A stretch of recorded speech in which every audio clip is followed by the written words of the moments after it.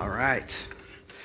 Well, as I mentioned, the series, Timeless, is really looking at proverbs from around the world and how they are revealed by God in the scriptures. And today we're talking about what goes around comes around. And I bet all of us have stories of when we've reaped what we've sown. And I did this one other time several years ago, and a couple of the college students have brought it up a few times since, so I thought I'd try it again today. This is a complete experiment and may not work at all, but we'll try it. These are some of my journals from 1988 all the way to 2011. And rather than me just telling stories of times when I made a foolish mistake and the terrible consequences that came from it, we have lots of different options here in my journals. And so what I wanted to do, kind of a choose-your-own-adventure message. I need someone to shout out a year between 1988 and 2011. 2006. Okay, I heard 2001. Okay, now give me a month. September 2001, and now a day. 22nd. September 9th, 2001. You guys know that's like 2 days before one of the greatest tragedies our country has ever experienced. What was I doing 2 days before 9/11? September 9th, 2001. All right, now I didn't write in my journal every single day, so I'll pick whatever's closest. There is an entry on September 10th. Let's see. Okay, it starts off strong. Lord, forgive me for my disobedience. Okay, last week and this morning, I felt called by you to make getting up at 6 a.m. a priority. Okay, to spend time with you, to work out, and to begin writing a book.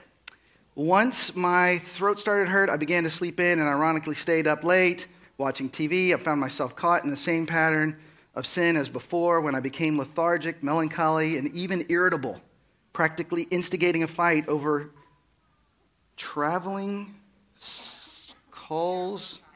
I can't read my own writing. That's right. Traveling calls with David Nesbitt. Okay, I'll tell you the story of David Nesbitt. All right. So this is a good reaping what you sow story. So we're playing basketball. By the way, the consequences, reaping what you've sown is what we're talking about. The consequences of playing basketball several times a week on concrete for several years was I had back surgery when I was 38. So that was one thing that happened. But David Nesbitt was kind of a hothead. You ever play basketball with someone who's kind of a hothead? Nobody? Okay, just me. Maybe you are that hothead. I don't know. So I'm playing basketball with David, and he gets really frustrated really easy. And it's really easy to get under his skin. And so, and if you can get under his skin, suddenly he's not guarding you quite as tight. He's actually way more aggressive, and it's easier to get around him. So I kind of just antagonized him a little bit. And maybe I should have apologized in there for that. I actually started to say, hey, I think you fouled me on that one. Shut up, man. No, I didn't. And we just kept going at it. And eventually, I said something along the lines of, if you played as well as you talked, maybe this would have gone better for you. Now, this is all amongst friends. I sat out the next game, and he got into a fight with our senior pastor, like shoving him. And I just thought, I think I may have contributed to that. It may have been. I got him so fired up, but he exploded on the wrong person. That was the last day David Nesbitt ever played basketball with us. And scene. All right, let's. We have time for another one. Let's try another one. All right, give me a year, 1988 to 2011. Okay, 88. I heard 88. Somebody give me a month. March of 88. Okay, started in July of 88. So let's go between July and December. All right, we're going December. Now, I should warn you, this is before I was really following Jesus. Okay. My journal in these days were not prayer requests. They were not confessions. I'm only willing to do this because the statute of limitations is far exceeded 1988. But these are ridiculous. I would write down how much I spent every day. I would write down what I wore. And then I would write down ridiculous, stupid stuff 16-year-olds do.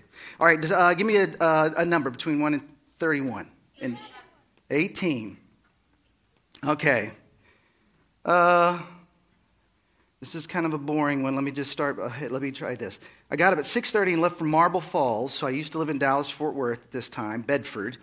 We all had lunch in Kyle with Grandpa Parks, who, by the way, was the justice of the peace in Kyle, back when it was a one-light town.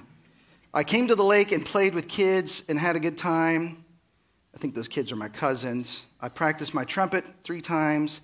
December 18th, I was awakened at 7:30. We had our Christmas. I got great gifts, tapes, sweaters. Guys know tapes, cassette tapes? Most left by the afternoon, practiced my trumpet. December 19th, I spent $6.40. We got up at 7:30 and left for home. We got home about 12:30. I got a letter from Rhonda. I don't even remember who that is. saying she is moving to Bedford. I worked 2 to 8. By the way, this is years before I met my wife. I worked 2 to 8 after practicing. I watched TV and worked on presents and talked to Lisa and Craig. Oh, there's 2 girls in there. Okay. All right, so there's a different time, different era. I was not following Jesus. I was trying to find the right girl. So I'll give you a story out of that. I'll give you a positive and a negative. What do you want first? All right, we'll go negative. All right, so my parents had a rule for me. In order for me to use my car, which, by the way, I paid for by myself. I paid for it because in 8th grade, basically saved my lunch money every single day. And then I had what do you call that, newspaper route. And so I took that money and I was able to buy a $500 car. My trumpet cost more than my car. But my rule was I was not allowed to use my car unless I had a date. Because what they didn't want for me to do is to drive around with all my buddies. Which, if you'd picked a few other dates in here, you would have heard some of those stories. I don't know why we like to throw toilet paper in people's yards. We like to throw jumping jacks and other things that are flammable and exploded in neighbors' yards. And what's funny is, even when I was looking at this the other day, my curfew sometimes on the weeknight was 10.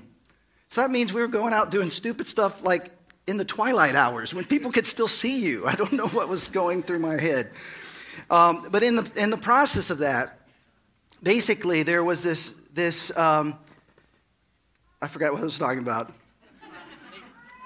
The dates? Oh, yes. So I had to go on different dates with in order to use my car. So I'd go on a date on a Friday night and then I could use my car all weekend.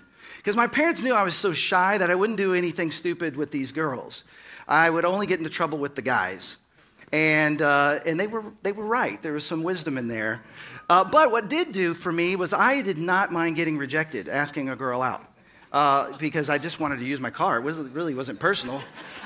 And so I gained a great deal of confidence. Hey, you want to go out? Nope, that's okay. Let me try her. And so I really do think it got me past my nervousness. And so I guess that turned into a positive. But I will tell you this, that I do think I had an unhealthy understanding of what it meant to date, which, by the way, is kind of an American version of finding the right person. There are things that happen in my dating life that I regret. And the beauty of God's grace and forgiveness and a wife who really just extended all that same sort of thing, grace and forgiveness to me, really helped me. But I will tell you that if you take the lives of other people cavalierly, if that's a word, as I kind of did, you actually can reap what you sow, and that others might treat you the same. The more positive is, I was surprised that I was practicing my trumpet so much, but eventually I actually ended up going into my senior year of high school. I became a drum major, we were the guys that would conduct the band, and I got second chair in the first band, which is kind of a miracle because I really wasn't very good. But what happened is we had to sight read. If you don't know what that means, they literally give you a piece of music you've never seen before. And during the tryouts, the band directors are not facing you. Their back is to you. I honestly think the guy who was really much, much better, they thought was me. But he did so poorly because it was so hot and steamy in that room, and he had glasses, and he was trying to play and push his glasses up. So I think they thought that was me because he was so bad. Anyway, I got second chair for practicing. So if you practice, it makes perfect. All right. So those are a couple stories. I hope they're inspiring. But let me just say this. I could go through so many moments in my life, and I know you could do the same, where we made decisions that we could look back on and regret. The consequences of those decisions had a lasting effect. And certainly there were times in our life where we wouldn't make those same decisions now. We lacked a level of maturity. We weren't thinking things through. We were too young to understand the possible consequences. We didn't know then what we know now. But the question is, are you making decisions now based on wisdom? Are you making decisions now that could positively affect your future? What goes around comes around, or what the Bible says is what you reap is what you sow. And what you sow is what you reap. You know, my daughter had this phrase when she was in high school that was really pretty remarkable. I wish I had thought of this when I was her age. But at one point, she explained her decision-making process. And she didn't always make the best of decisions, but she avoided some cataclysmic ones because she always would think, before she made a decision, what would the 25-year-old version of me think about this? Now, when you're 16 years old, that'll slow you down. What would the 25-year-old version of me think about this? What would the 55-year-old version of me think about this? Have you ever considered future you and the decisions that might just be easier right now to make could actually affect you negatively later? Do we think through the long-term effects of our decisions? Maybe you felt this in school when you cheated and got caught and paid the consequences, or stole something and others were doing so too, but you got caught. Or maybe everybody was drinking and getting drunk or getting high, but for some reason you couldn't stop and fell into addiction. Or maybe you shaved the truth and got fired.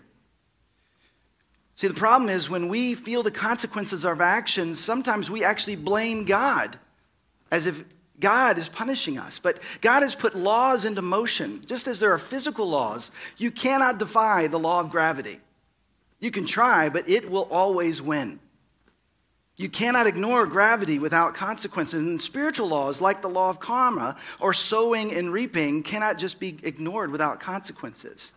See, God has given us wisdom to guide us because he loves us. And you see God's moral laws in every culture. Listen to this. In Romans 2, it says this. Even when Gentiles, that's basically anyone who's not Jewish, even when Gentiles who do not have God's written law instinctively follow what the law says, they show that in their hearts they know right from wrong. They demonstrate that God's law is written within them. Here's what's fascinating. In all of the world's major religions, you can see evidence of this, that the moral law is written in the hearts of humanity, written by God, who created us in his image. C.S. Lewis, Oxford literary scholar who came to faith later in life, gives a summary of what we call the moral law. You see this throughout the world's religions. 1, don't do harm to another human by what you do or say. Jesus referred to this. We call it the golden rule. Honor your father and mother. Be kind towards brothers and sisters, children, and the elderly. 4, do not have sex with someone other than your spouse. 5, be honest in all your dealings. Don't steal. 6, do not lie. 7, care for those weaker or less fortunate. And 8, dying to self is the path to life. Now, there's certainly variations. I mean, the Buddhist eightfold path is even more rigorous morally. And the 10 Commandments have added a first command about putting God first and not letting anything else become an idol around which you order your life. But all religions pretty much agree on these moral laws. And most you will find the law of karma, or sowing and reaping. What goes around comes around. Now, people throw that word karma out left and right. But I want to explain briefly what it is and what it isn't and how it relates to the Bible and God's moral law. Karma is not a God. Karma is not karma is just the consequences of your actions. See, karma is a Hindu idea originally. It actually is a Sanskrit word which literally means action. And generally speaking, karma is considered to be a force that promotes cycles of positivity or negativity. In other words, positive thoughts, words, and actions are rewarded by positive consequences, just as negative thoughts, actions, words are followed by negative consequences. In this, the most basic form, it is an example of God's moral law written into the hearts of humanity. But there are many variations and distortions of this basic law. Here's what the Bible teaches on this. It's the wisdom of Proverbs 26. If you set a trap for others, you will get caught in it yourself. If you roll a boulder down on others, it will crush you instead. You know, oftentimes when the Bible describes judgment, it's actually describing reaping what you've sown, digging a pit for someone else and falling into it yourself. It's receiving what you are wanting. Oftentimes, God's judgment is just simply giving us what we want. Now, as we've been saying, the wisdom of Proverbs are generally true. I mean, if you think about it for a moment, is it always true that if you do something terrible to someone, you'll feel the consequences? Well, sometimes not immediately. I mean, some people get away with murder, literally. But the catch is, not forever. In the New Testament, it says this, "Do not be deceived. God cannot be mocked. A man reaps what he sows. Whoever sows to please their flesh, from the flesh will reap destruction. Whoever sows to please the Spirit, from the Spirit will reap eternal life." This is what's called the law of sowing and reaping. It's God telling us of his moral law, that if we ignore God's will and his ways, his moral laws, that we should not be surprised if we actually feel the negative consequences. And as we've been saying, this wisdom is generally true. If you plant goodness and kindness toward others, generally you'll reap goodness and kindness back. But sometimes we are persecuted for doing good things. If you plant honesty in your relationships, generally speaking, you'll reap trust and loyalty back. If you're quick to forgive, you might find others quick to forgive you. But if you're reluctant to forgive, you might find others holding bitterness towards you. John Burke tells a story about his dad, who was an engineer and was trying to kind of make the engineering corporate feel a little less sterile. So he brought in some potted plants. And they were supposed to grow these Texas stars, but he was unaware that there were a few other guys that worked with him that had somehow planted cannabis. And so when these Texas stars came out and marijuana plants, it was not what he was expecting to come out of his potted plants. See, wisdom is generally true, but because we live in a lost, broken world, sometimes evil people plant extortion and corruption and actually get rich out of it. And it might even seem like they're going to get away with it, but Jesus said that one day we will all give personal account to God. And if we do the good that we're invited to do, called to do, we will be rewarded for it. On the positive side, Jesus reiterated the law of love as a positive command. He said this in Matthew 7. "So in everything, do to others what you would have them do to you. For this sums up the law and the prophets." If you do this, you are fulfilling the point of all other moral laws. This is what love does. If you can simplify all of the Hebrew scriptures with these two commands, to love God with all your heart, soul, mind, and strength, and to love your neighbor as yourself. God is inviting us to live with that framework. Is the decision I'm making showing God love? Is the decision I'm making a way to love my neighbor? Those are two of the easiest questions to ask yourself before making any decision. Now, this is the basic idea of sowing and reaping in the scriptures, but we need to go a little bit deeper into the Eastern culture of karma, because it goes further, it goes beyond what we're talking about. See, karma can actually be a brutal doctrine to live out. The Eastern idea of karma gets tied to another doctrine that is not aligned with the scriptures. It's the word samsara. It's the cycle of death and rebirth. It's this idea of a transmigration of the soul, a reincarnation from one life to the next. And this idea of karma means that you'll either pay for the bad or be rewarded for the good in this life, in the next life. This is a brutal idea to live under. We all make mistakes. We all sin. We all have issues. We all suffer. Yet if this is true, according to this, then you deserve any suffering you experience. And in fact, you deserve it, and it's a consequence of something in a past life that you don't even know about or even remember. So if you can't remember, then how can you even improve? And if you've been cycling through thousands of lives, I don't know about you, but I don't see a lot of people around me evolving towards no bad karma very quickly. And if you really believe this, then tragically, the impoverished, the diseased, the starving, they actually would deserve the suffering. So there's no need to help them. They have to work off their bad karma. Now, you might think this is a harsh overstatement, but I had a chance to go to India a year ago for the first time in my life. And I saw this in very real ways. Perhaps you've heard us talk about Jaya. Jaya, many years ago, started a ministry working with those who have no home, those who have no parents. They also opened a hospital that we helped build that delivered 1,000 babies last year. And so they have this ministry helping moms have babies in a healthy place in a village of 500,000 people, where there is no along the curb is the refuse. There is no sewage. And they also have not only an orphanage, but a school. They also have a training place for women so that they can have jobs instead of prostitution. They also have a old folks home for people to live. It's just this remarkable thing. But I think maybe the most remarkable thing they've done is they've adopted children.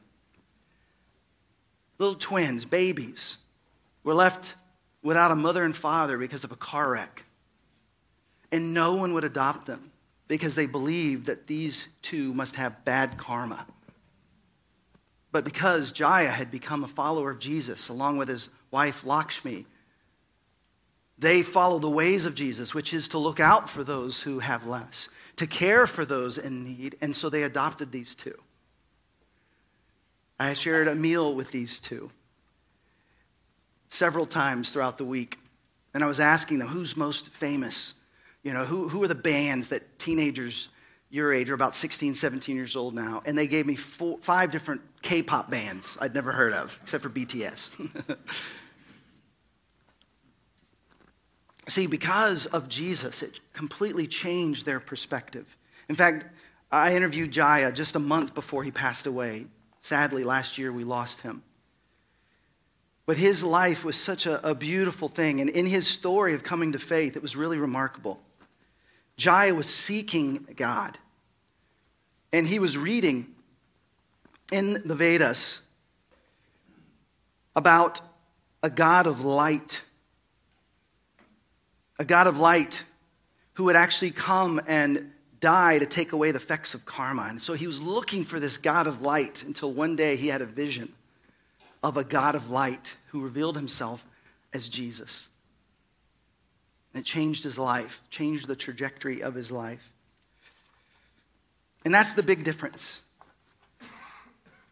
with what the Bible teaches about what Jesus did for all of humanity and most moral and religious law, which says if you do enough good that outweighs the bad, then you'll go to heaven or you'll reach nirvana or you'll experience enlightenment. But we all intrinsically, I think deep down, know that cannot be possible.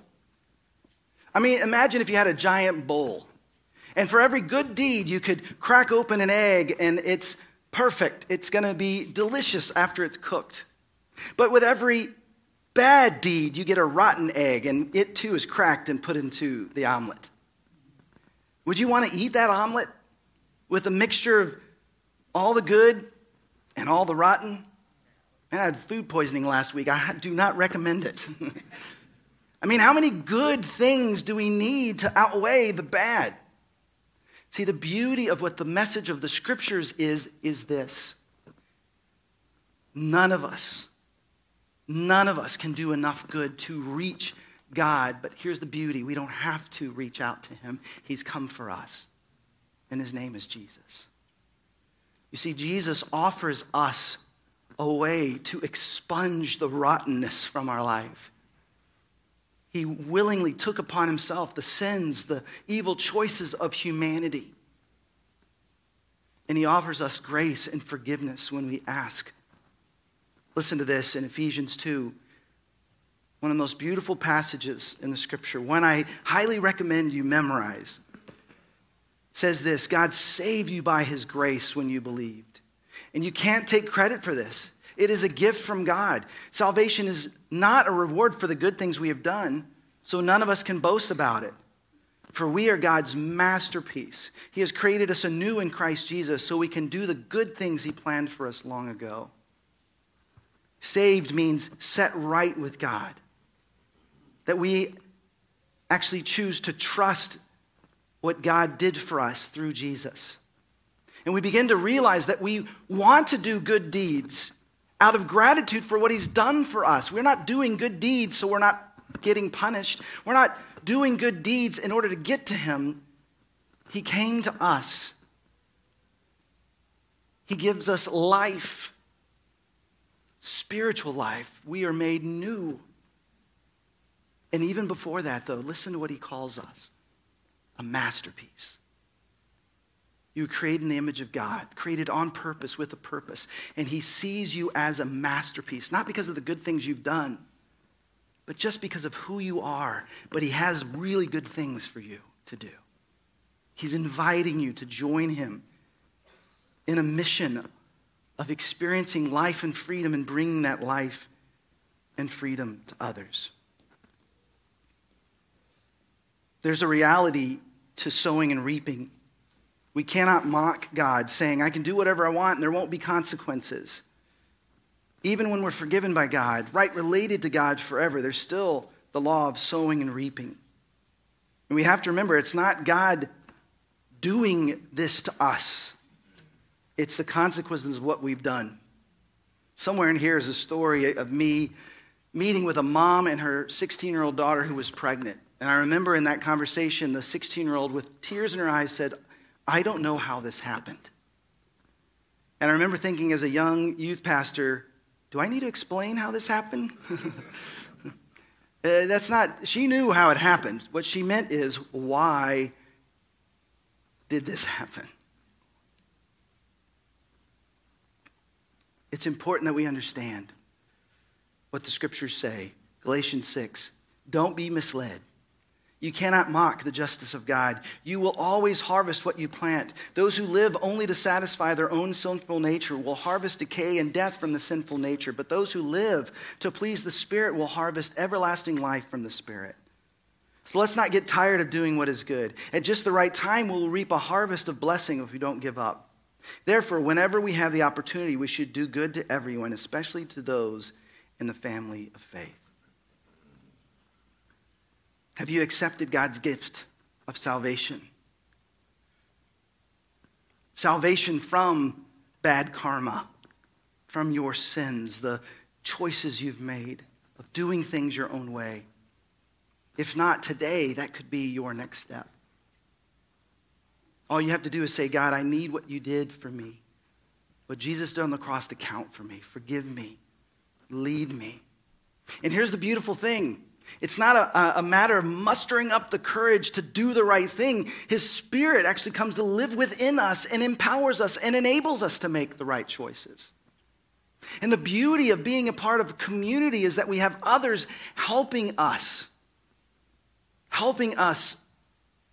in the right way.